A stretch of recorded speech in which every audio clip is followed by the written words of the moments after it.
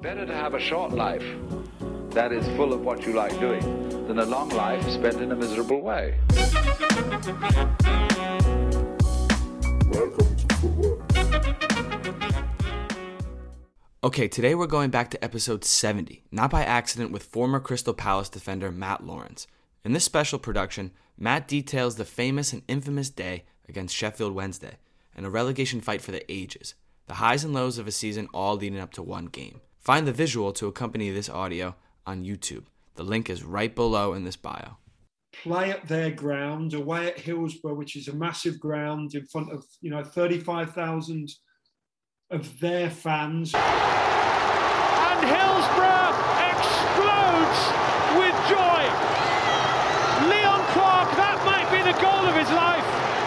It was a season where we had been in contention for promotion, but our club went into administration. So if you go into administration as a football club, you get minus 10 points. So we all of a sudden, we got moved from the playoffs to the relegation zone.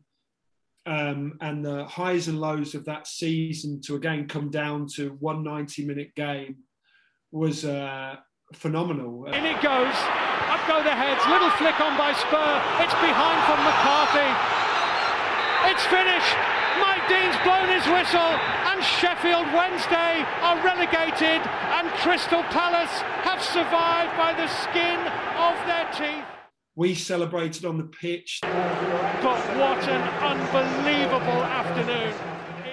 20,000 Sheffield Wednesday fans came on the pitch, and we were then forced to run off the pitch. And I remember the last man of our starting lineup, poor old Clint Hill. So he was right over the far side. So he had the width of the pitch, and he didn't quite make it. And he came back into the dressing room, and I will never forget it, in a pair of tighty whities, one boot, one sock, and completely naked with like red marks, welts over his body. He said it had to fight his way off the dressing room. That one I could celebrate. That one I really, I lived the moment and lived it.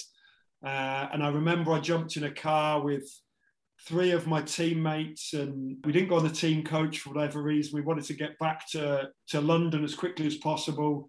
We stopped off at a motorway service station, like a gas station, and we piled out there to use the bathroom. And we got two or three other of the supporters coaches just happened to be there, Palace supporters coaches. So we got there's pictures online. We got absolutely mobbed in the bathroom of the service station, out of the bathroom, just surrounded by a bunch of everybody, all the fans jumping up and down. And again, it was great to see, the real people, fans, what it meant to them for us to have survived on that day, and it felt fantastic to experience that with the fans. It really did.